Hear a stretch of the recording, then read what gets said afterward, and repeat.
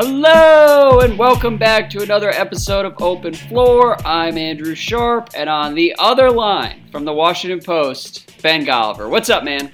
Not too much, Andrew. I'm in a really, really good mood. I just got back from a walk through my favorite little bird park, my sanctuary, and I was almost killed by two bloodthirsty dogs, and I'm sure I'm terrified of dogs and horses. I'm not real good around either one of them. I did not know that. Wow. Fun Golliver fact there. Yeah, well, now we've given people lots of ammunition to torture me if they ever see me in public, but you might be asking, why am I in such a good mood if two dogs nearly, ripped off their leashes and came charging after me and decided to chew me up? The reason is it kind of jolted me out of my little Zen state as I was walking, and it made me realize it's not just the dogs that have April angst right now, Andrew. We go from March Madness to April angst, and I'm seeing it everywhere around me. I was at the Golden State Warriors game on Tuesday. Kevin Durant gets one of the most senseless ejections I've ever seen in my entire life. He's playing incredibly well. They're crushing the Nuggets, and then he's just gone from the game, lickety-brindle, because he goes after the referees once again. I'm seeing, open warfare on the internet right now between Miami Heat fans and Dallas Mavericks fans, kind of, jockeying for who's the bigger legend here, Dirk or Dwayne Wade down the stretch.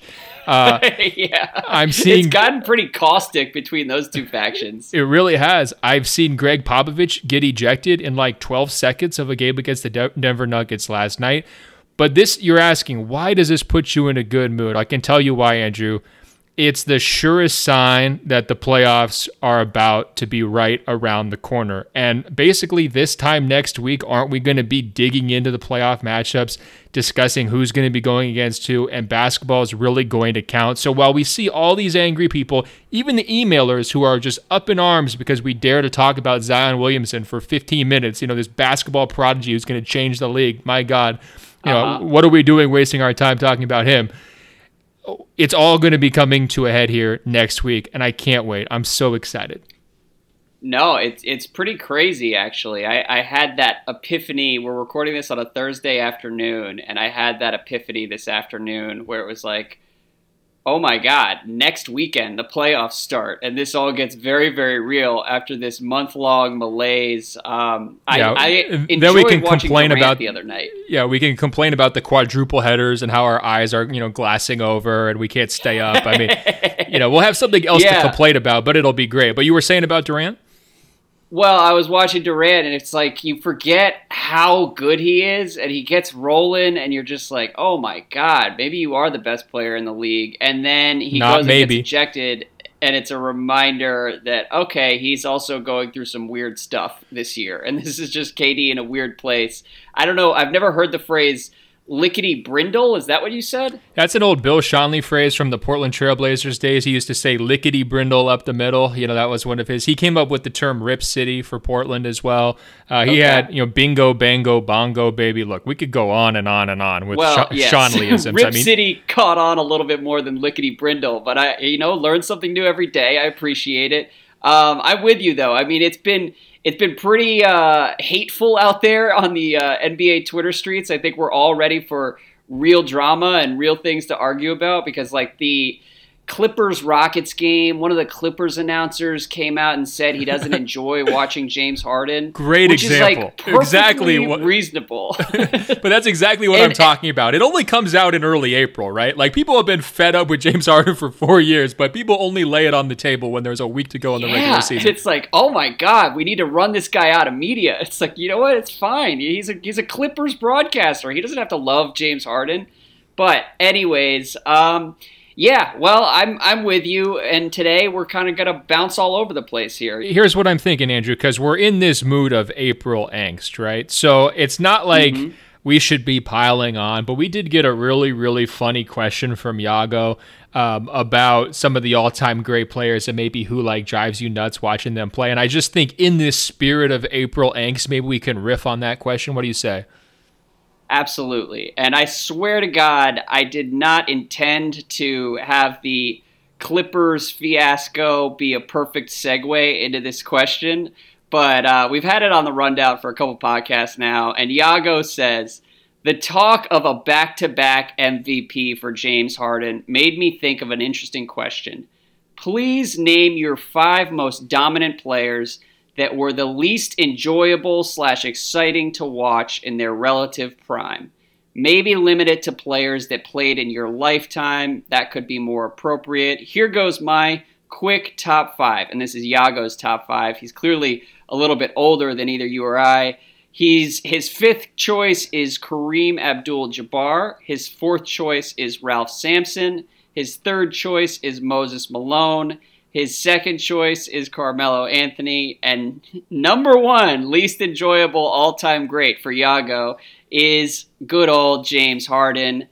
So what you're saying is Yago's doing the games now for Clippers TV? Like he went from open floor email god to official Clippers broadcaster? That's what happened?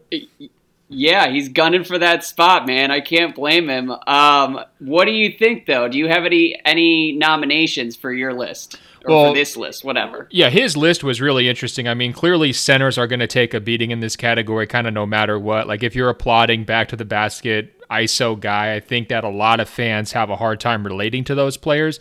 And it's funny because like my dad, when he was in high school, he was a center and he would always defend guys like Kareem to the death. And like he would just scream at me, you have to feed the big guy every time you're in a transition opportunity. Like you take care of them because those guys have like the worst lives, right? And that's great Grandpa Golliver. Your Grandpa Golliver, your dad is great Grandpa Golliver. I love that he's trying to feed the post, run some mic and drills. Makes perfect sense. Yeah, he's just like, look, if the big guy is getting up and down and exerting the energy on a fast break, he's trailing. You better reward him. He better get the ball, right? So that stuck out to me from his list, and also the idea of Harden and Carmelo with the isolation tendencies that they've been in. I think some people just react really negatively to that. But if his question is for the primes, as much as I don't like Carmelo, and I've really kind of bashed on him over the years, I'm not sure he deserves to be on this list for his prime because the microwave scoring ability, just being able to put up like 20 in a burst. I don't know if I would say he should be on this category with guys like Moses Malone, who's just kind of catching his own offensive rebounds. And I'm going to get in trouble from the old heads who say he was more than that. But, that stereotype of his game where he's just like missing layups and, stacking up 2010s. Totally. And with the Moses Malone thing, like I hear his name and I understand that he was great and probably even greater than I realized. But I can't help but think of the word lumbering when someone mentions Moses Malone, just because of the way he's just kind of always leaning around the basket. And if you're going to get compared to Akeem, like that's just tough. It's like, okay, right. who are people going to gravitate to naturally? That's just a losing battle. Right. So I'm curious. I mean, honestly, we could even continue on by eliminating big men entirely because it's almost unfair. No, we better not do that, Andrew, because that's like 3/4 of my list. Okay, well then hit me with your list. I'm going to give you my number 1 right off the top, okay? I'm going for a guy who's very high on the NBA's all-time scoring list. I'm going for a guy who is revered in certain segments of the country. I'm going for Karl Malone. Number 1 overall. Thank you. Wow. All right. We see eye to eye. So I think he qualifies here because of the dominant aspect, right? Like year after year after year, the consistent excellence, putting up all the points, getting the numbers. He definitely qualifies there. But in terms of a guy who I would want to watch, like I felt like even his MVP over Mike is probably what bugs me the most about him because I always felt like Stockton was a better and more important all-around player than Malone by a lot. And because Malone's the one who's doing the scoring, he's the one who gets the attention. And any negativity about Malone was always like, about choking in the clutch or like some of the other stuff, not really like dissecting, the finer points of like how interesting his game might be or anything else. To me, I just didn't want to watch him, and I just relished every time Mike punked him, right? Like when Mike comes around the bag, swipes the ball from him in the post and goes up and hits the jumper. I mean, that's just beautiful. Like it's just like philosophically great and also just like basketball great. It was so great. And to me, like I'm not trying to demonize him. I'm not trying to make him a horrible person or anything else like that. It's just of guys who I did not enjoy watching play basketball. Karl Malone's at the top of the list. And it's weird because I loved Stockton.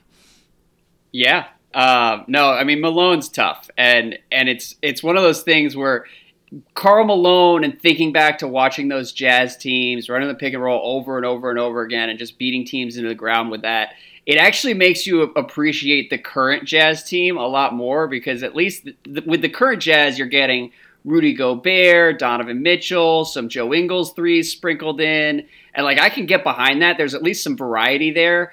But the Jazz, they were so effective and so predictable, and Karl Malone is just the most milquetoast superstar maybe that the NBA has ever seen. So I'm surprised that you nominated him, but he was definitely on my list. Good. Well, we're in agreement. That's good. 1 for 1. I'm coming with another one who I can guarantee is on your list, okay? Okay. Is it Tim Duncan? Dwight Howard. Get out of here, Tim Duncan. We're going to have to stop the podcast. You don't have Tim Duncan on your list, do you? I do have Tim Duncan on my list. I can't lie, okay? I understand that that's going to rub a lot of people the wrong way. I did not enjoy Tim Duncan at his peak. Look, Tim Duncan at his peak was legitimately the lowest point for the NBA over the last 25 to 30 years. The entire league suffered because of how boring those Spurs teams were. And the Spurs got fun when Tim Duncan took a back seat. I would rather have gotten bit by those dogs with rabies than listen to this. This is despicable. You know what? Here's the thing. Can we talk about this? Because I think this speaks to your fear of dogs. Those dogs were probably not rabid or off their leash or anything. They were probably just being regular dogs, and you were walking through the park and perceived them. So on behalf of those dogs, I'm going to call you out for overstating how aggressive they may have been. The thing with dogs, Andrew, they can smell fear, and that's why they see me coming from a mile away. Like, they know what they're doing. You know, they understand. They size me up. I don't blame them for it, but I'm going to, keep them at a very safe distance. Continue with your Tim Duncan just ridiculous spiel. This is personal. Like, why do you have to do this to me, Andrew? It's not personal to you or anyone else who reveres Tim Duncan and holds him dear. To me, he just didn't do it for me. It was the mid-2000s. Like, I understood he was great, and as I've gotten older and learned more about basketball than I knew when I was 16 or 17 years old, like, I understand even more how valuable he was, anchoring that defense and giving them such a high baseline year after year after year.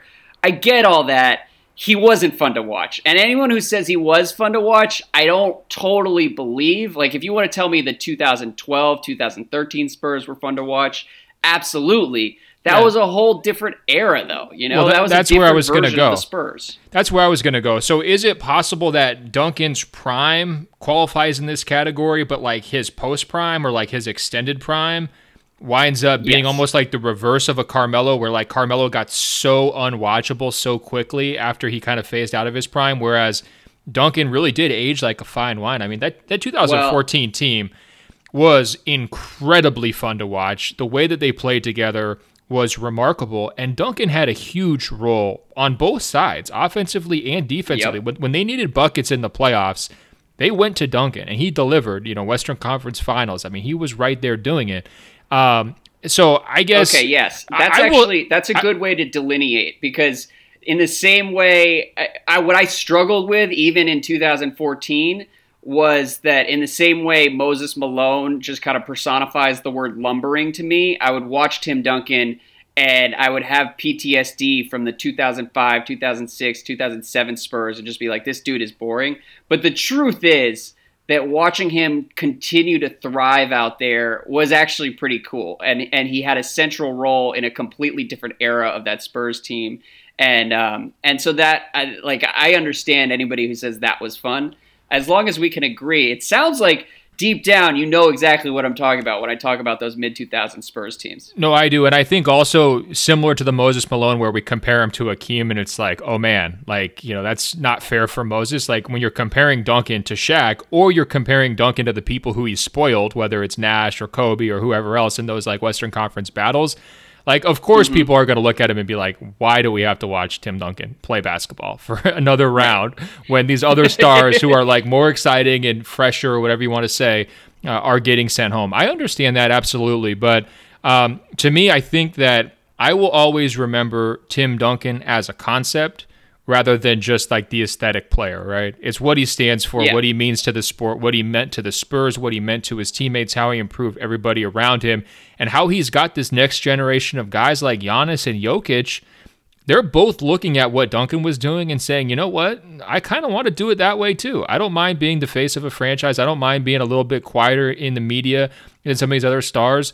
Jokic can barely string a sentence together with the media. He wants nothing to do with it. And it's very Duncan-esque. And same deal with Giannis, where, he could be a lot thirstier than he is. And in some ways, he's kind of carrying that lineage on. So I hear what you're saying. I'm not as mad as I was kind of pretending to be, but I do think that if anyone thinks that he wasn't fun to watch, go back and watch tapes from that 2014 playoffs. And then when you're seeing how fun the whole team is, remind yourself how important and central Duncan is to everything that they're doing. And can I add one thing as far as Duncan's personality and the persona that Giannis has adopted and Jokic in Denver? The coolest thing about Tim Duncan is that he would deadpan with the media and give them 20-second answers or 10-second answers and not say a word for basically his entire career. But behind the scenes, everyone around that Spurs team talks about how funny he is and what a great guy he is and how much fun they've had hanging out with him over the years. And I think the same is true with Jokic and the same is true with Giannis. They just elect not to be expansive with the media, but behind the scenes, they're pretty big personalities. I actually don't know that for a fact about Jokic, but I've heard that about Giannis. Andrew, his nickname is the Joker, right? He clearly has that side to him, and you know what? It feels like an act, dude. Honestly, it feels like an act when he's in front of the media. It's like after they got killed by Golden State. I didn't expect him to come out and be forceful, we've got to bounce back and make a statement, or any of that kind of stuff that sometimes guys will do. But they were like, how's the offense? And he's like, and he's scratching his head. Well, I don't really know. It's not looking great right now. He does a lot of that. He does a lot of head scratching. I was just being cautious because as I was talking, I was like, wait a second, is that actually true about Jokic, or am I just thinking of the Joker nickname, which is definitely some clumsy American shit that has been applied to Nikola Jokic since he came over here. So, no. But I assume he's probably fun to be around behind closed doors. Tim Duncan and Giannis certainly were. Deep down in your memory banks, you'll remember Lee Jenkins wrote a great piece about the Joker tendencies of Nikola Jokic. So I'm sure you read it. You committed it to memory back there somewhere. Go reread it, and you'll get a nice slice for his personality. Okay. I've got another guy though here, and I think he's much more deserving. Dwight Howard. Come on, we can at least agree on that one, right? We can agree. I don't know though. First of all, again, I think it's kind of cheap to put the big guys on here. I also don't know if he's dominant enough to qualify for this list. I think you're forgetting his peak. He was really, really dominant. MVP conversation. Easily the best center at that little time. It didn't last as long as everybody expected, but for me, the problem was the personality stuff. There wasn't a separation between the on-court and the off-court. So the goofy stuff that drove everybody crazy and wound up alienating him with his teammates and the immaturity and all of that, it just bled over into his game too. And I give Stan Van Gundy a lot of credit for that. What was it, the 2009 Magic team? That was just incredible. The way that they were built, everything was humming perfectly. You thought it could go on forever. In some ways it was almost like the predecessor of the current Bucks, where you're just we don't know how anyone's going to stop these guys consistently for the next 5 years. They've just kind of figured out basketball, and it blew up so quickly. And you got to look to the best player and say, well, what happened there? And to me, that was Dwight. He should have just been 2010 every year for however many years going forward. He just kind of couldn't stay happy. He couldn't keep it together. He couldn't build a locker room culture. And, he couldn't stay healthy too. And that was a big problem as well. And it was hard to watch him struggle through games when he wasn't healthy. And that's no fault to him, but, that was another impact. So when we're looking at guys, to me, clear-cut future Hall of Famer, multi-time All-Star, multi-time All-NBA, first-team guy, 3 Defensive Player of the Year. If you just wiped his career off the map, I'd be fine. I think the best moment was the Superman dunk, right? That's the one thing that we would cling to. And otherwise, we could just say the basketball gods can just keep the rest of it, right? Well, and it's funny because I was thinking about his dunk contest performance in that Superman dunk, and I just thought that was the lamest thing in the world when it happened. And you could go back to his peak. The peak of his career was that finals run. And Dwight was one of the least cool things about that Magic team. I mean, the best parts of that run were Hito catching fire, Rashard Lewis playing on another level. Wait, Jameer Nelson. Yeah, that's Ray the guy. Alston. That's the guy who you wanted to go to first was Jameer. I mean, he's right in your wheelhouse of like short, stubby point guards who are jacking 3-pointers. I mean, if you went to UNC, you'd probably have his jersey on right now. 100%. And Dwight, it's not that he wasn't great. That's not what I mean. I just feel like Dwight has taken so many shots over the years that it almost feels like punching down at this point because his career has obviously been complicated and nobody fair enough. enjoyed Point taken. Yes. But like we can't have this list without Dwight on it. I mean, it was like it's very fair. an obvious omission by our buddy Yago. All right. Who else do you have? Another controversial pick here. Rajon Rondo. I've never been able to stand his game. Drives me crazy. I understand he was really, really good. He had a couple of playoff series that were absolutely spectacular that I covered in person. Unique talent. Kind of, there's not going to be another Rondo, really. The game probably passed him by in terms of style of play over these last couple of years. And, of course, a big injury kind of changed the trajectory of his career. But the stat hunting, the assist padding, the lack of defense for years and years, despite his reputation as kind of a positive defender, the personality issues, just hearing coaches and assistant coaches that worked with him, just the horror stories, and then this whole myth of like how he's this great mentor for the younger players kind of coming along in the last couple of years. I don't think that's a myth, man. But yes, I understand. I think more people stand with you on Rondo. And if you poll people behind the scenes around the NBA, there are a lot of people who've actually been there who will roll their eyes at the idea of playoff Rondo or leadership Rondo or whatever. I mean, he's been kind of nasty to people over the years. So I get where you're coming from. I mean, I'm just saying, like, the myth version of it, it's not, there's people who question that who were there, right? So exactly. Yeah. That's my only point. And I just never found it that fun. Like, I appreciate a true point guard, a pass first point guard, but not the way that he did it. And the lack of shooting for years and years there really bugged me too, because again, he's getting all this credit for having these big assist numbers, but when in reality, like, he's harming his team's offense because he's just a complete non-shooter. And the numbers are bearing it out, but people don't want to admit it. So the whole Rondo experience, to me, you could wipe that one from the planet. I would have been fine. Oh man. See, I disagree entirely. I respect your take. And I just can't. I mean, Rondo was so much fun and so crafty getting his offense around the rim. I mean, like the fact that he didn't have a jumper and was still able to be really effective in big moments in the playoffs. And I'm talking about peak Rondo because there have been some really dark Rondo seasons as well. And so I'm really only talking about like 2009 to 2012 or 13 in Boston, where he kind of blossomed into arguably the best player on that Celtics team as everybody got older. And it didn't really make sense because you talk about his skill set, like he was a good passer, but he was never that great a passer. He couldn't shoot. He was long, but he wasn't like a freak athlete necessarily. But he would just find ways to be really effective on both ends. He was tough as nails. And he would go toe-to-toe with guys like LeBron and Dwayne Wade, where like he should have been completely outclassed, but he kind of found a way to get it done. And so I loved watching him do that. And part of what I loved is how much everybody hated him, and then the behind-the-scenes stories where you would hear shit like he's throwing stuff into TVs and like flipping out in Celtics meetings. And like, that's the thing. And then you have to listen to all this stuff. Oh, he's this like Connect 4 genius. You know what? Just be average at Connect 4 and don't quit on the Mavericks in the playoffs and don't punch Chris Paul. How about that? Well, fair enough. I think I'm Team Rondo in the battle between him and Carlisle. Always have been. That's one of my founding principles. All right, let's finish out your list. Who else you got? Darren Williams. How about him? Ooh, pretty good nominee. Totally forgot he existed. Yeah, so for this part of the list, I just went back to like the 2000 through 2000 or 2010 through 2014 All-Star games and just picked off the guys I didn't really like. A little bit of a mental shortcut there, but I don't know. I just, the CP3 versus D Will debate, like I was always on team CP3. He aged whatever the opposite of gracefully is. The injury issues after his big contract, the effort level stuff.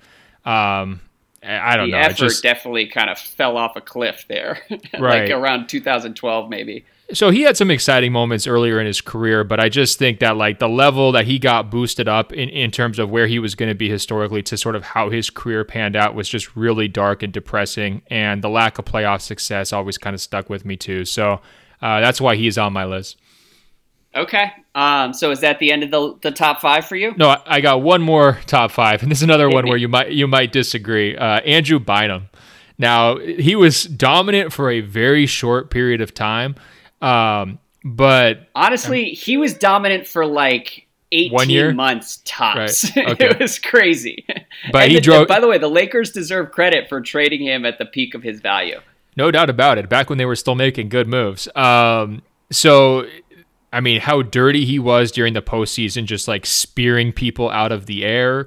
The flagrant fouls, the pouting, like, the randomly taking 3-point shots for no reason. Just the whole vibe from him. It never seemed like he really cared that much about basketball. Again, how he fell apart, like the bowling alley story and all this stuff. It's just like, come on, man. Like, you're supposed to be this ambassador for your franchise, and this is how it's going to go. And then even when he was like healthy and dominant, again, he's being stuck kind of being like that next Shaq, right? So I feel bad for him being stuck in that position. He came into the NBA really early. So I give him a little sympathy and leeway there. But just the style of play, I didn't love it. And I just sort of associate players like him with sort of the end of some of the uglier eras of the NBA, where we got to a more enlightened and a smarter style of play about 3 or 4 years later. And I have never looked back and been like, man, it's such a bummer that we didn't get Andrew Bynum for 5 more years. Yeah, it's actually kind of interesting. That whole era, like 2007 to 2011, basically until that Mavs title, there was like 2 or 3 years of just no man's land where the Lakers won, the Celtics won, but it's hard. The Heat won in 2006, I believe. But nobody really romanticizes any of that. It was just kind of a weird transition phase for the entire league. And I think we got to a much better place once Dirk won his title, and then the LeBron teams came together in Miami, and everything kind of got rolling and the whole league took off. But that was not true in the late part of that first decade. Yeah, I caught some heat for saying that those Lakers titles weren't the best, from the last, 15, 20 years when we talked about that previously. But I'm with you. There's no question. It was like LeBron was just kind of figuring himself out, and everybody was just like on hold until it happened. And thankfully he came around. Yeah. So all right, give me your list. I will run through. I gave you my 5. Let's hear this. I didn't prepare for this as diligently as you did. Harden is on my list, and he just is. So sorry. He's number 5. I'm not going to put him number 1 and really like make this dramatic, but I don't really enjoy watching him play. Who else is on my list? Russell Westbrook. Wow. Are you serious? That's another one. Wait, yeah, I mean, look. Hold on, but you loved his MVP season from like an aesthetic standpoint, though. No, I did not. And we could go back to the podcast during that season where I would come on and hate on him.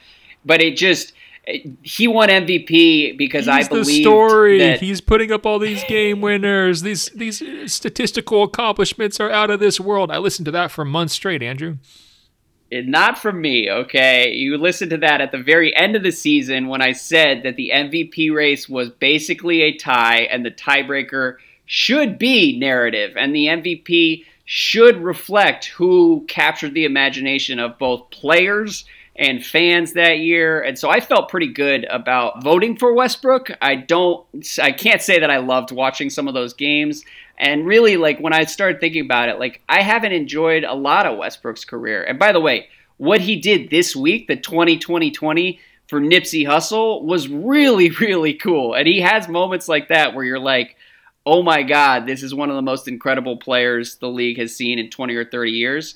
And that's all very true. I just think his game is best experienced via highlights, whereas actually watching him run the offense for the Thunder can be pretty brutal sometimes. I hear you. I mean, I have the utmost respect for his energy level and his dedication and his consistency. I mean, that to me, it's historic how hard he plays night after night after night after night. But it's hard to get, because I put that on such a pedestal. Like, I really cherish and value that from a basketball player.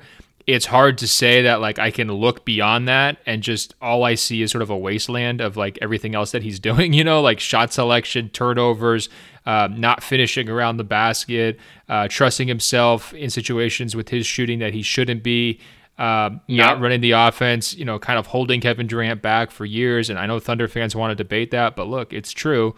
So that's exactly what I was thinking about. I was like, you know what? Even when the Thunder were elite, I remember watching Thunder games when it was him and KD and just getting so frustrated by some of the shots Westbrook would take. And now that it's Russ on his own, I'm still frustrated because he helps them in so many different ways.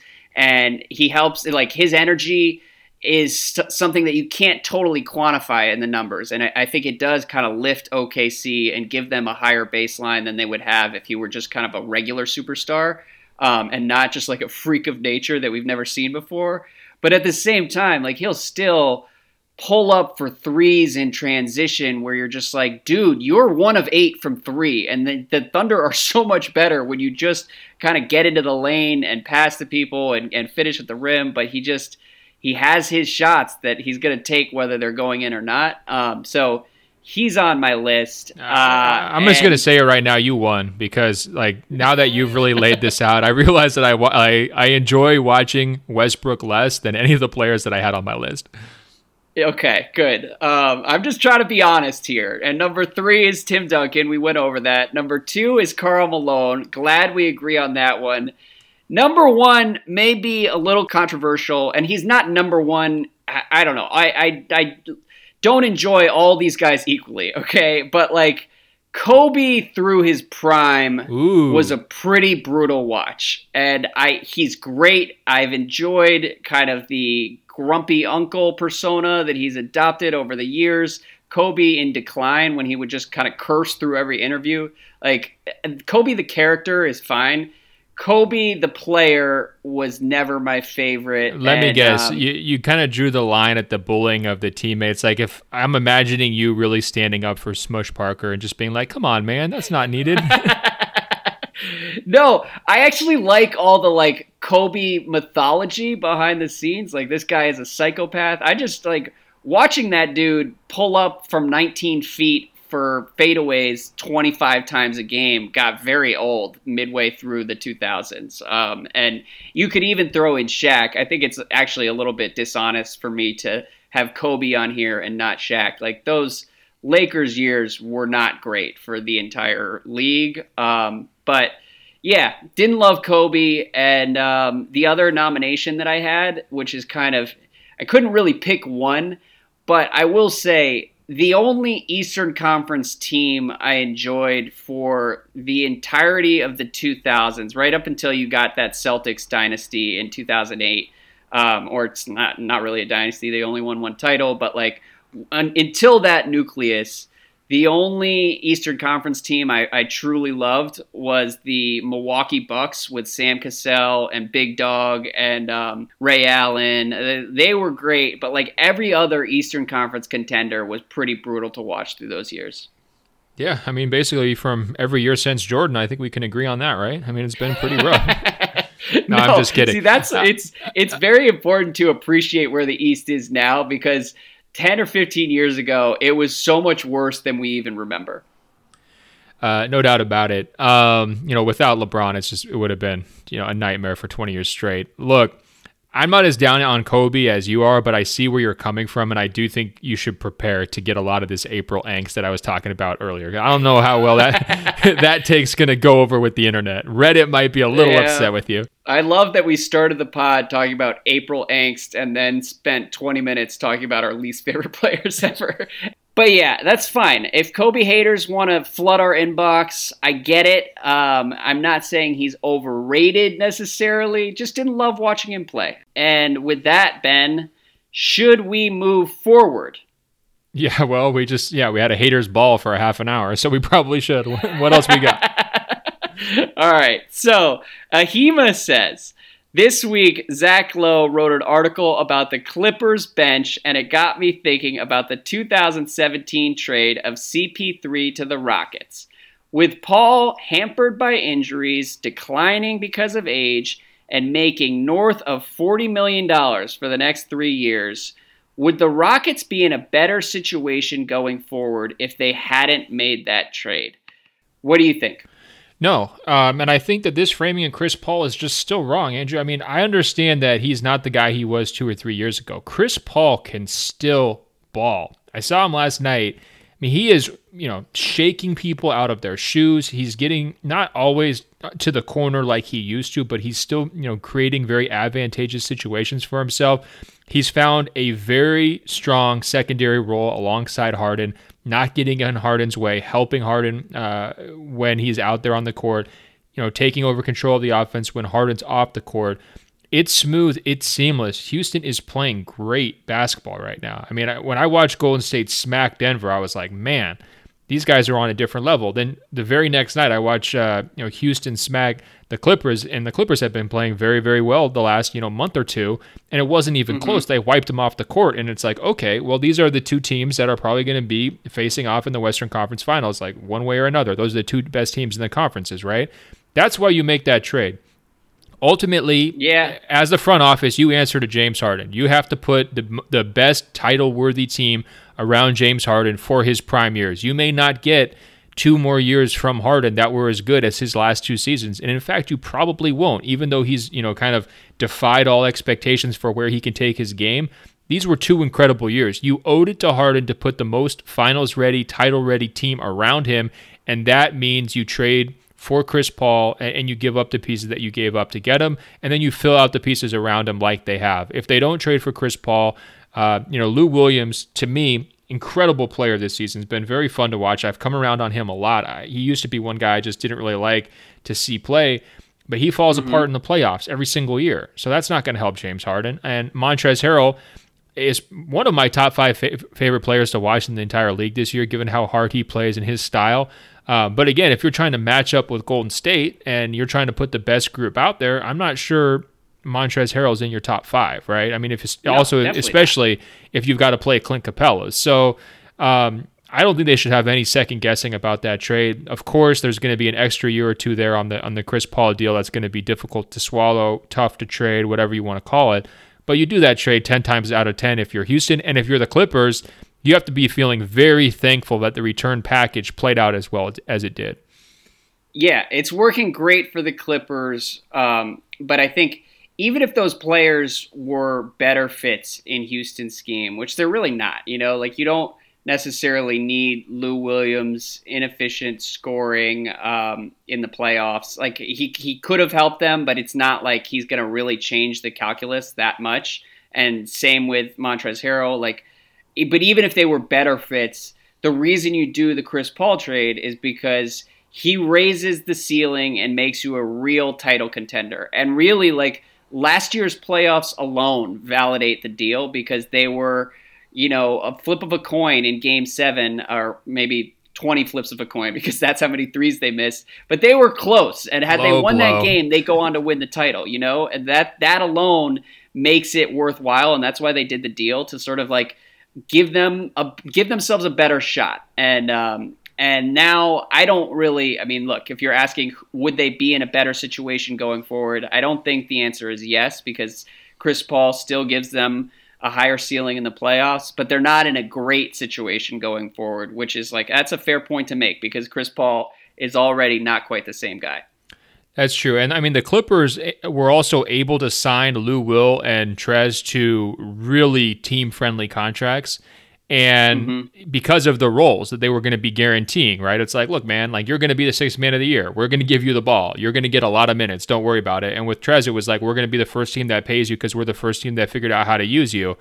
If you're Houston and you don't make that trade, are you able to keep those guys on the same contract numbers given what roles they would have available as sort of just, part of Harden's cast? Probably not. So you may not even have both those guys at this point.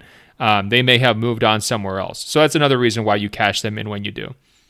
Okay. There we go. Let's keep it moving. We're going to bounce all over the place here. End of the season, no rules. Nobody's probably even listening, Hey, they're listening, Andrew. They're listening. They are. We got the emails. We got the emails complaining about our 45 minutes of Zion talk, which is a little fair, but, whatever. Austin says, I hate nothing more than fans and players complaining about the refs. So why not take out human refs entirely and let artificial intelligence blow the whistle? If the tech isn't there yet, it will be very soon. Who would win or lose in this scenario? Well, first of all, I think we could say the human refs would probably take the L in this scenario. But who else? What do you think, Ken Mauer. Ben? Fat L for Ken Mauer. Exactly. Well, I'm now picturing like Draymond Green like scaling the scorers table to grab a computer and just like throw it onto the ground after an artificial intelligence referee rules against him, or maybe Kevin Durant punching a robot on the court when he gets an excessive celebration technical. Like, don't we need to know where the tech is first? I mean, I understand that they've really used a lot of technology in sports like tennis to eliminate some of the human judgment errors, right? But I think refereeing a live motion basketball game is actually too hard for any robots that we've got. I don't know if that's a controversial take, but I don't know about robot technology, but I want to see these robots actually able to do it. Prove it to me. Because the ones I see floating around on like Mashable videos, it's like, wow, this robot like figured out how to turn a handle and like open a door. Like, okay, congratulations. Like, you're not going to be able to, officiate, the live action 5-on-5 movement of NBA players. Come on. Yeah, well, first of all, be careful what you say here, because one day the robots are going to be able to go back and listen to every podcast we've ever recorded in the span of about 90 seconds, and they're going to hear that you were Andrew, not on their side. I've taking always Zach Zarba's side. I've always been pro-technology, Andrew. I love robots, and I welcome our new overlords. I think ultimately that probably is better for society if we're all under their care. No, that's the wrong take. You had it right at the beginning. I didn't mean to throw you off, okay? Here's the deal. Robots and replay, I'm even going to include replay in this. Like, you have this illusion of certainty and heightened accuracy that, I don't know, man, if you actually like watch some of these replays, a lot of them are too close to call, and you're always going to have this sort of gray area, and adding robots to the mix isn't going to make anything actually more accurate. And so I'm out. The main reason I included this question is because I too thought about the visual of Kevin Durant potentially assaulting some mini robot on the court at Oracle, and that would be fantastic. Did you ever see video of the people in Philadelphia beating the crap out of that Canadian robot who was traveling around America visiting all these cities? Must have missed that one, Andrew. Okay, I forget the name of the robot, but look, I would be into it if it's like Chris Paul kicking some robot official in his robot balls. Like, that'd be fine. But as far as like actually doing this, I think the human refs are kind of nice, and I think if anything else, we need less replay, because some of this stuff is always going to be a judgment call. It's a judgment call on replay as well, and you're slowing down the game and the costs outweigh the benefits in a lot of cases. You're not necessarily making anything more fair or accurate. Yeah, I'm not sure I'd go that far, but I hear your point for sure. I think we're at a pretty good place. I think that we're at like a peak or a zenith of nitpicking about this stuff, and we spend too much time in general talking about it. I think that's Austin's his first point of, I hate nothing more than fans and players complaining about the refs. I could not agree with that more. And just like from the human side of the referees, like, I stay at that really crummy hotel in Oakland. I think I've like bragged to you about how bad it is, right? And it's like kind of a badge of honor. It's like, okay, this is like the shadiest hotel that I can get because I'm saving my company money by doing it. Well, I was there about 3 or 4 weeks ago, and you know who else was at that hotel? The 3 NBA refs who worked the Warriors game that night, and they were pouring over video in the little lobby of the hotel. They were pouring over video from that night's calls to do their little post-game reports. And, I came back at like 11:45 at night because I had to write on deadline and all that. And these guys are still grinding through the tape, and I guarantee you they probably had like a 9 a.m. flight out the next morning to go to their next game. These guys are human. They deserve a little leeway. They definitely miss calls. The players should be treating them much better than they do. They, a lot of times, display a level of patience and poise that I would never be able to display in a million years if I was being verbally assaulted. And, they're going to blow some calls. We're going to make fun of them over the next couple of months. It will get heated. There's no question about it. But they are humans. And, I think that we owe them a little bit more respect as a society than we've shown them. Well, yeah, and I think a lot of people do respect them. It's the players who respect them least of anyone you're talking about around the NBA, whether it's coaches, fans, media, whatever. I think the players hate the refs more than anyone.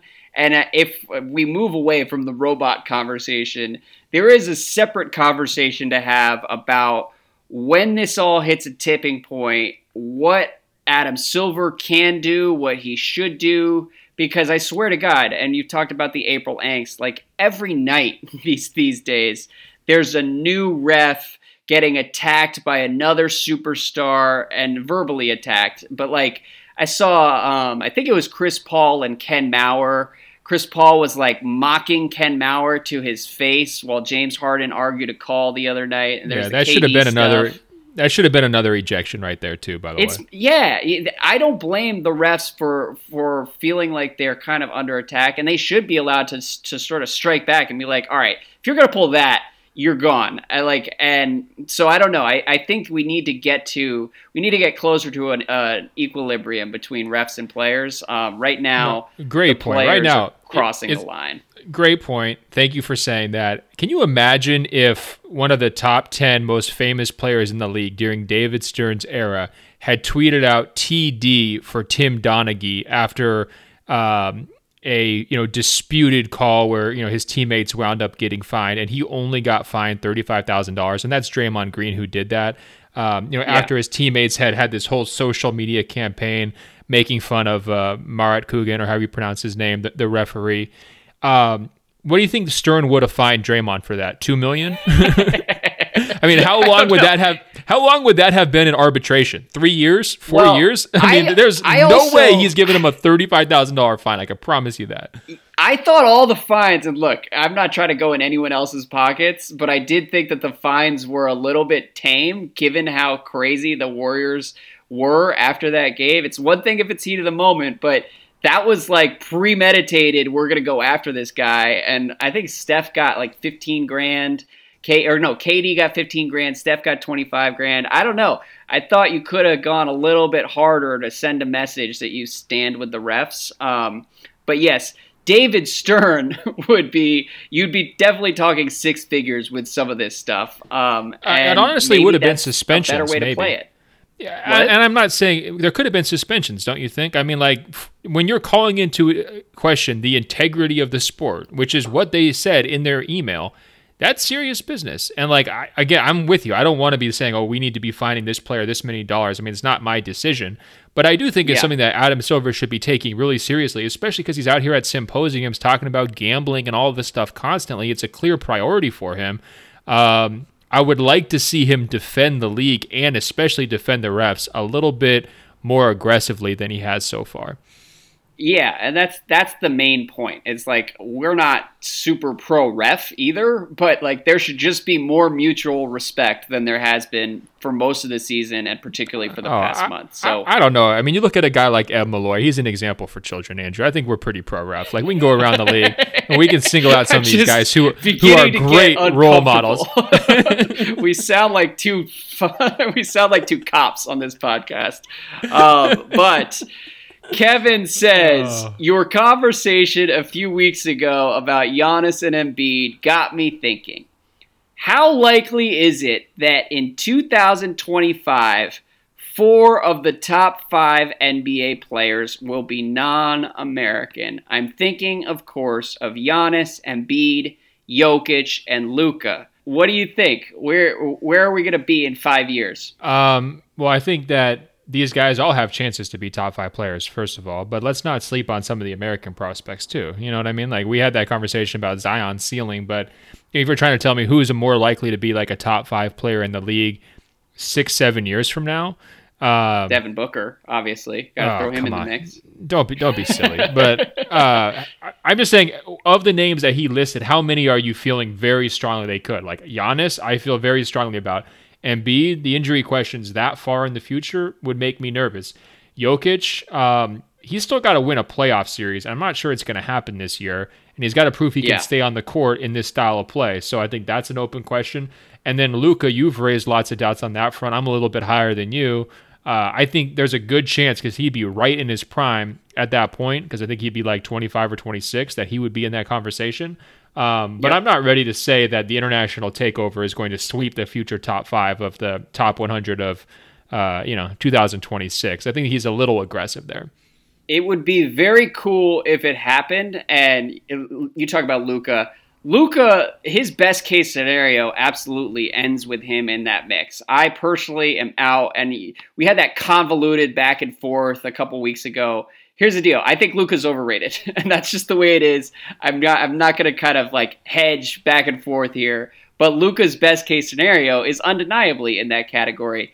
Jokic, I can't quite get there because of the defense. I think his best case scenario is top 10, not necessarily top 5.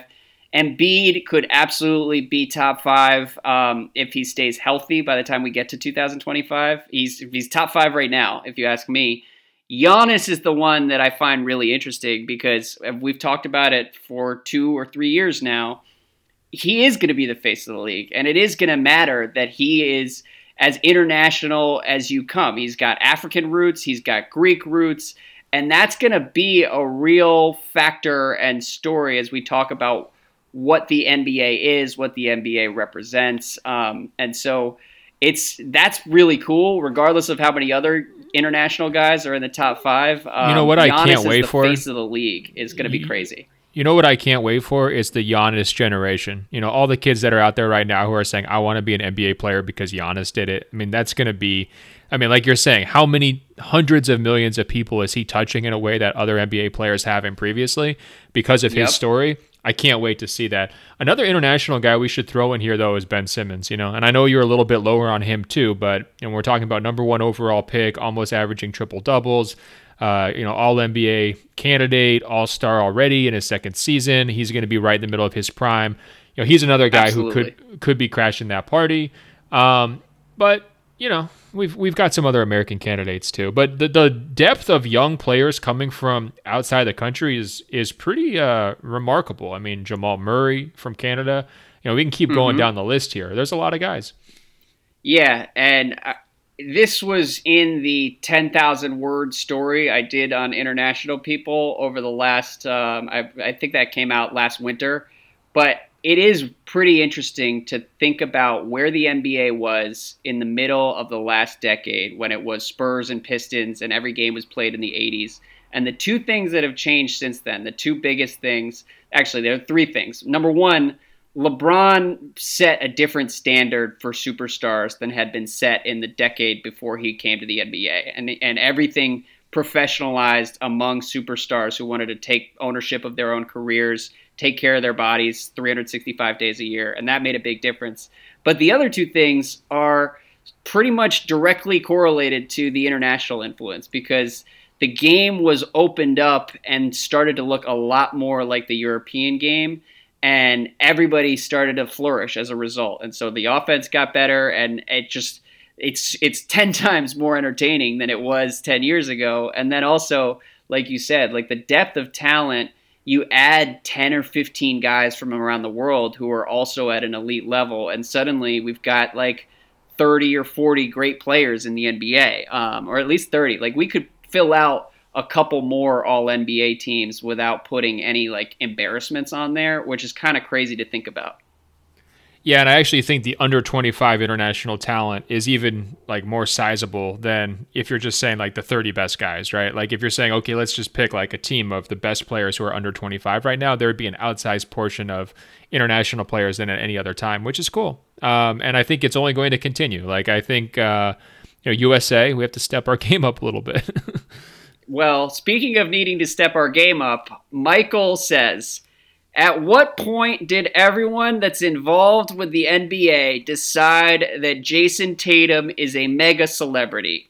He's been in so many commercials, and he's currently sponsored by Gatorade, taco shops, pizzerias, Nike. Does he really deserve to already be a marquee player in the NBA? So, Ben, what do you think of the state of 12-time Tatum at this point in the season? Yeah, Michael, I mean, pay attention. Smarten up, Nas. We told you the moment that he became a certified superstar was Las Vegas Summer League when he started getting crowned as a 12-time All-Star, 12-time Tatum, right then, right there. I mean, look, it's the Celtics hype machine. You know, he deserves a chunk of it. You know, he's a very interesting player. I think the backlash might be a little bit too strong here. Yep. But if he's playing on a random team, the level he's talked about, the endorsement opportunities, is significantly smaller. I mean, the Eastern Conference is just so thirsty for anything they can call a star that they'll elevate almost anybody.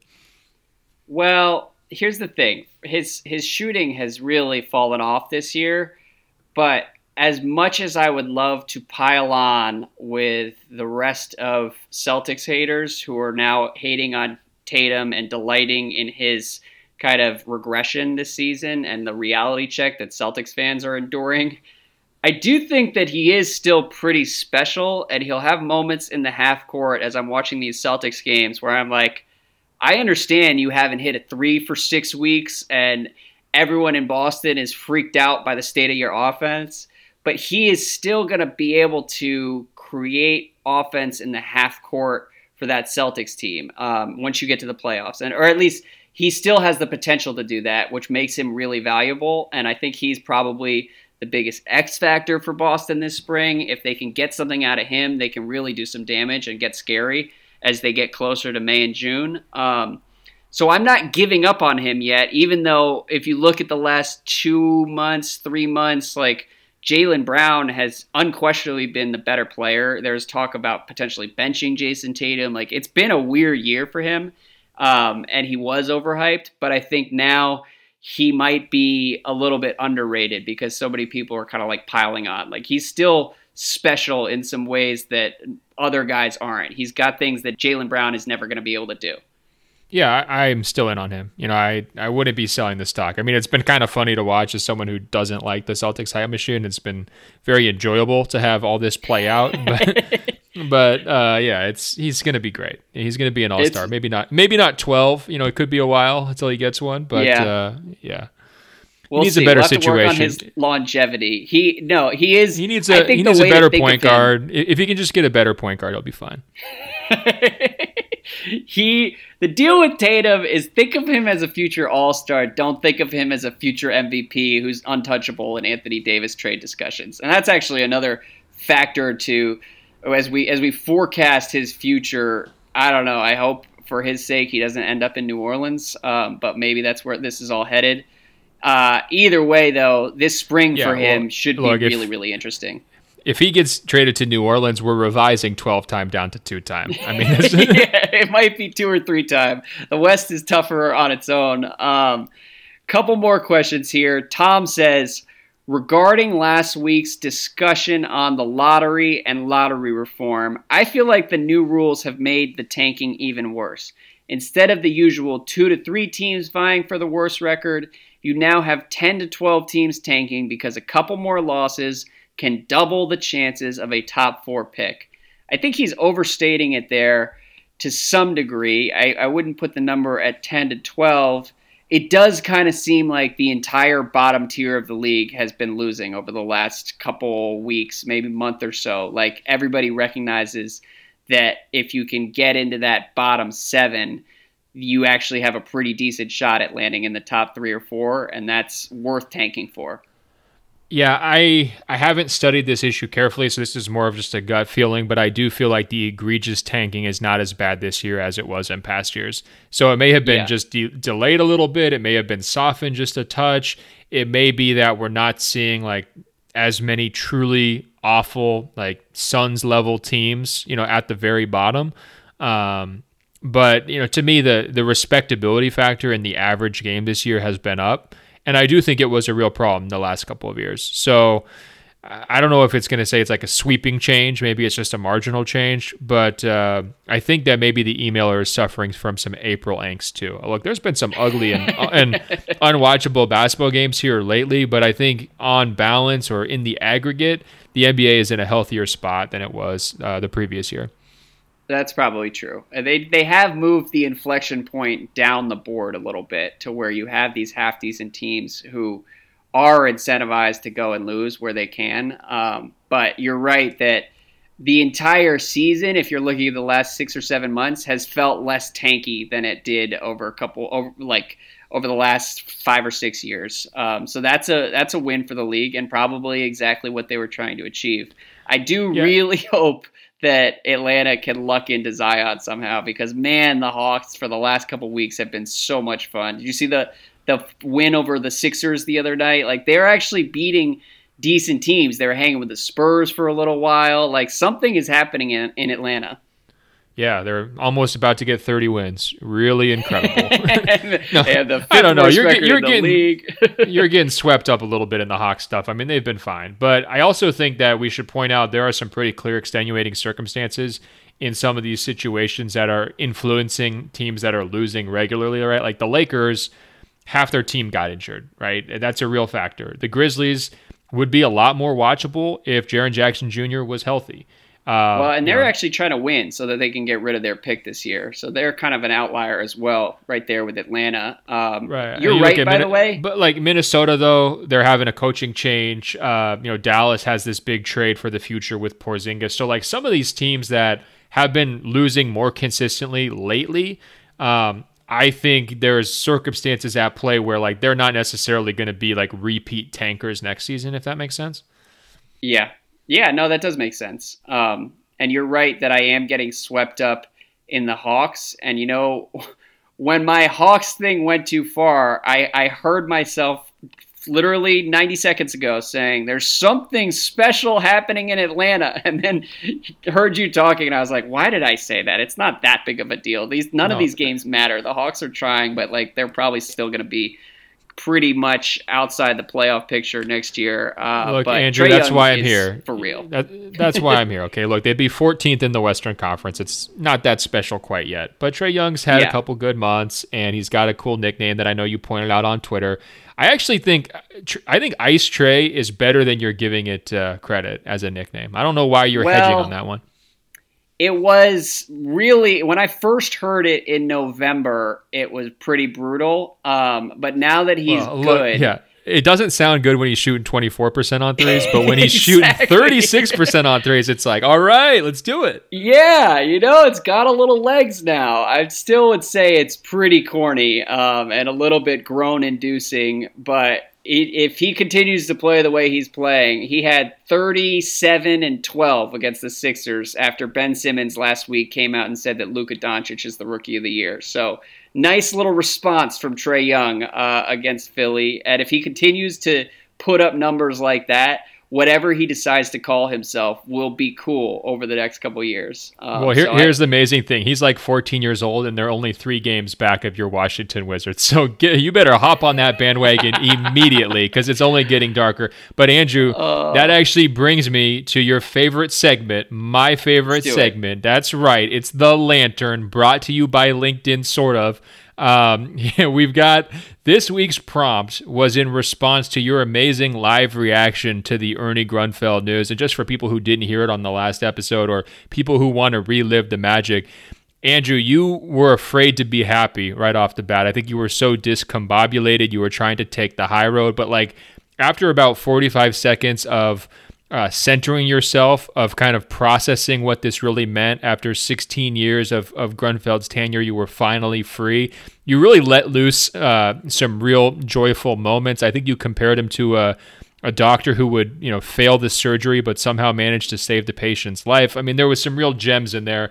It was great to walk that emotional journey with you. So I asked the audience on Instagram at ben.golliver, I asked them, I need to know some moments where you were waiting for years and years for something to happen, and then once it finally happened, it was worth it. Okay. And our listeners, they love and basketball, Andrew. That's the main topics that they come through. I mean, it's sports, it's relationships. That's what people like to feed also us with. A fantastic movie. 100%. And I'm trying to copy that formula with the answers that I've chosen here. The first one, though, is actually from a guy named Hibachi8. Okay.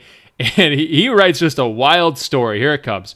My picturesque hometown of something I can't pronounce, Switzerland, has a nationally respected soccer team. It was in the first division for a very long time in the 70s and 80s, and it actually beat the likes of Real Madrid or Rome in various competitions. In 2011, though, the club was bought up by a Chechen businessman for one symbolic Swiss franc. So clearly it was in some financial distress.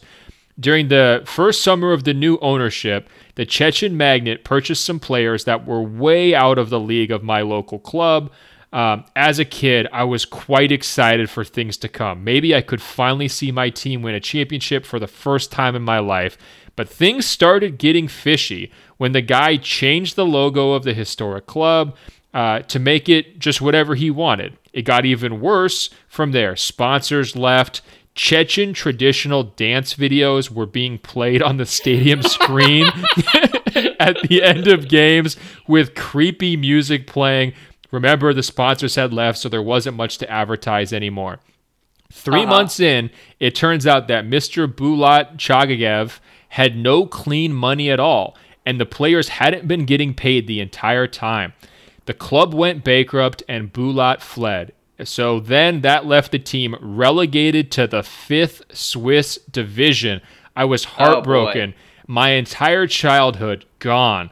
But with the help of local business people and volunteers, the club worked its way up the divisions. This year, 7 years after bankruptcy, it is finally back in the first division, fighting against relegation and doing decently well with a relatively tiny budget. I am absolutely thrilled and even watch the games from Toronto, where I study. Eventually, I hope the team will reclaim its title as a household name and the Chechen mistake will be forgotten. The moral here is don't sell your football team to someone who's doing business with Kadyrov, the Chechen dictator. The Nets got lucky. So, I mean, there's so much to take in there. I'm just wondering, like when you hear this story, though, and I'm trying to apply it to the Wizards example for you, is Ted the guy? Like, was Ernie the problem, or is it a Ted problem?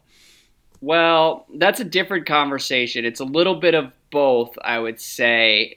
This does make me appreciate my life as a Wizards fan, though, because I like the way he wrote his email, or I guess that's an Instagram direct message, but when he says, things began to get sketchy when, and it's like, no, man, things got sketchy when a Chechen bought your favorite team for one Swiss franc. And, like, that should have been the red flag right there. And then also, like, I kind of wonder what the 5th division of Swiss soccer is like. I mean, is that basically like an intramural league or something?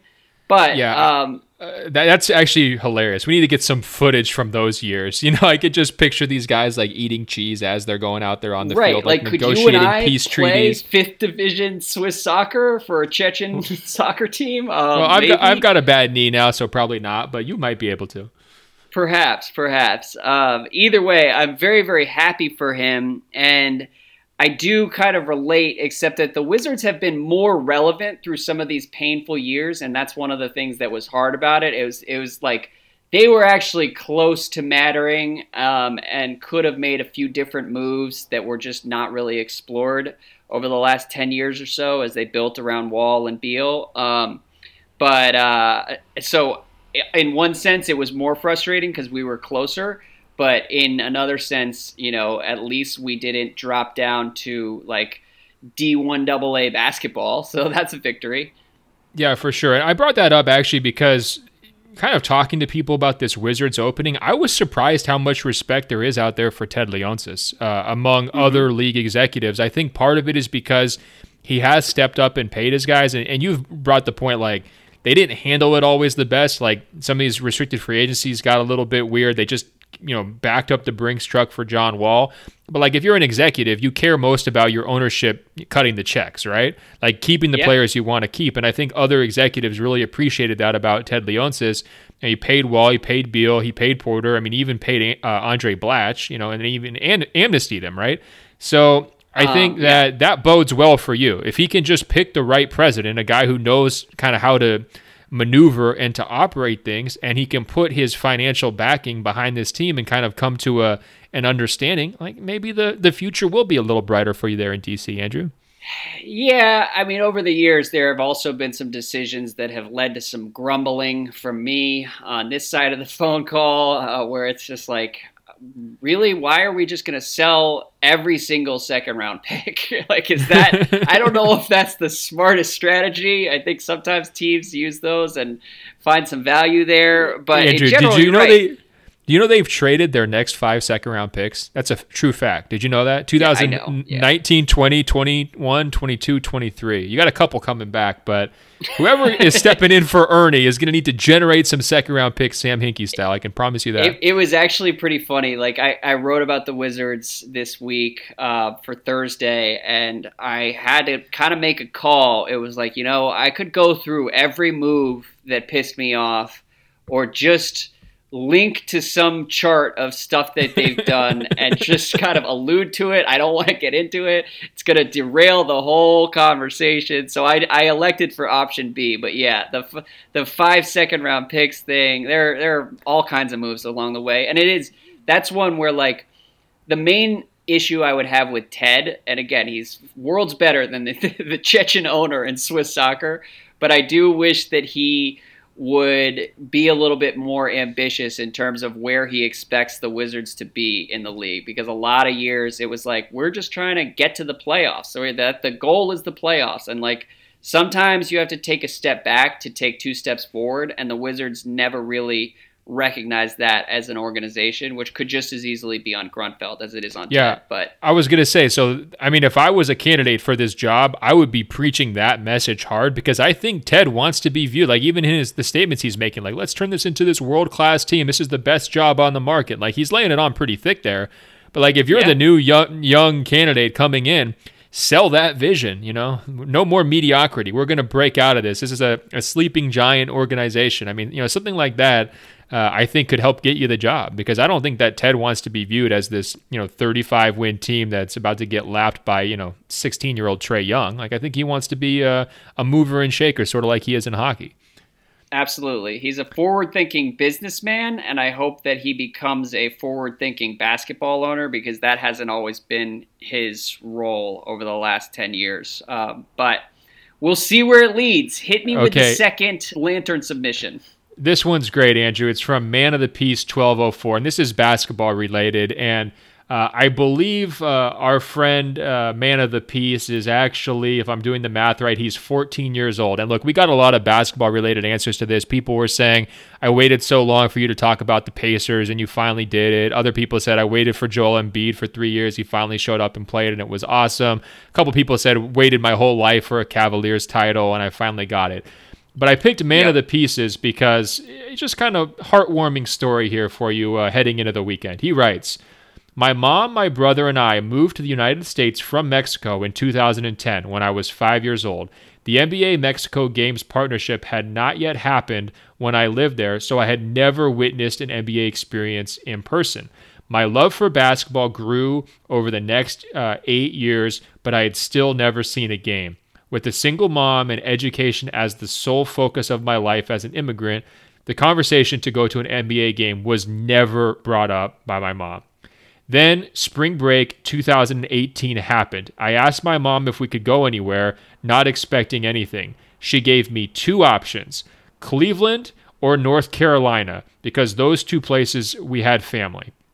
I chose Cleveland over North Carolina because Cleveland has an NBA team. I think that's a dig at the Hornets, but we're going to let it slide.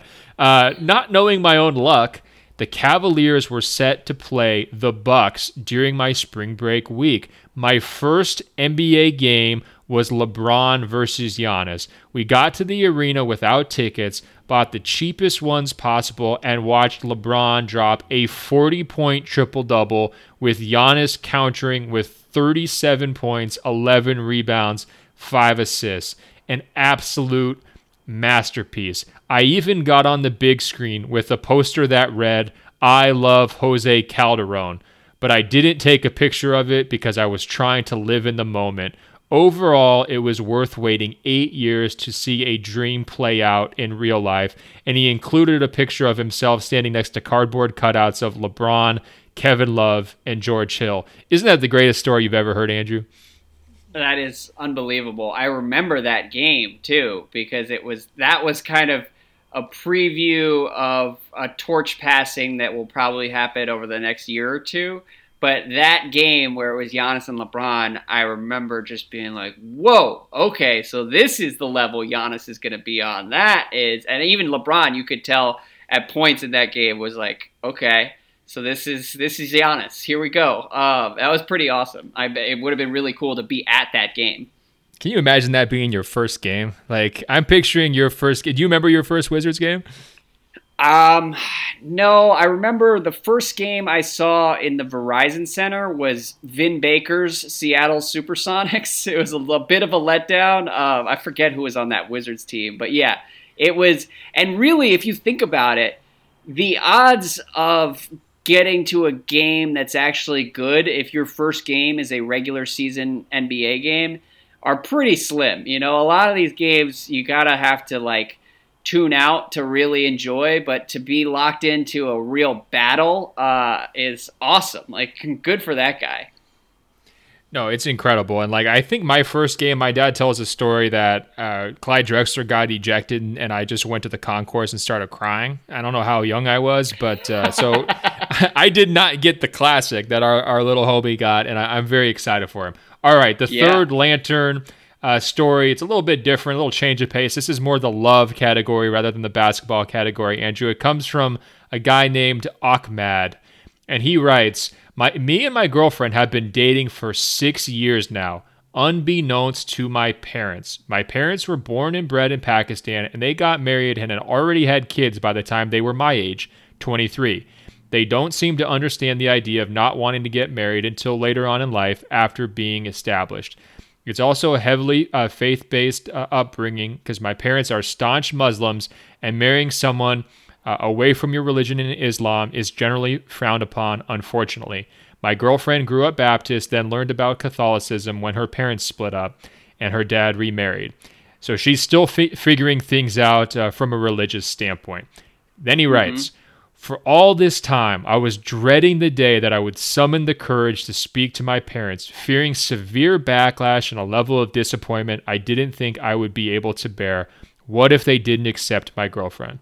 My parents and I have had very different cultural upbringings, and it's created a divide between our mentalities.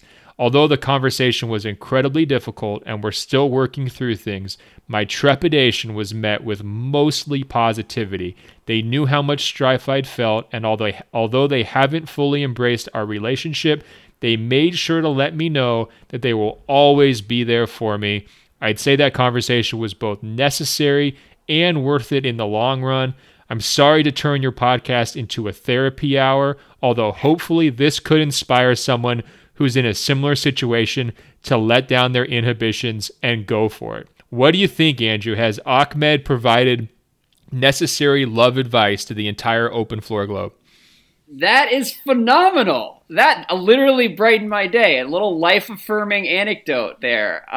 Yeah, absolutely. This is Thursday's version of Ernie Grunfeld being fired by the Wizards. It's like there is hope in the world. Things can get better. No, that's actually a very cool story. I'm happy for them.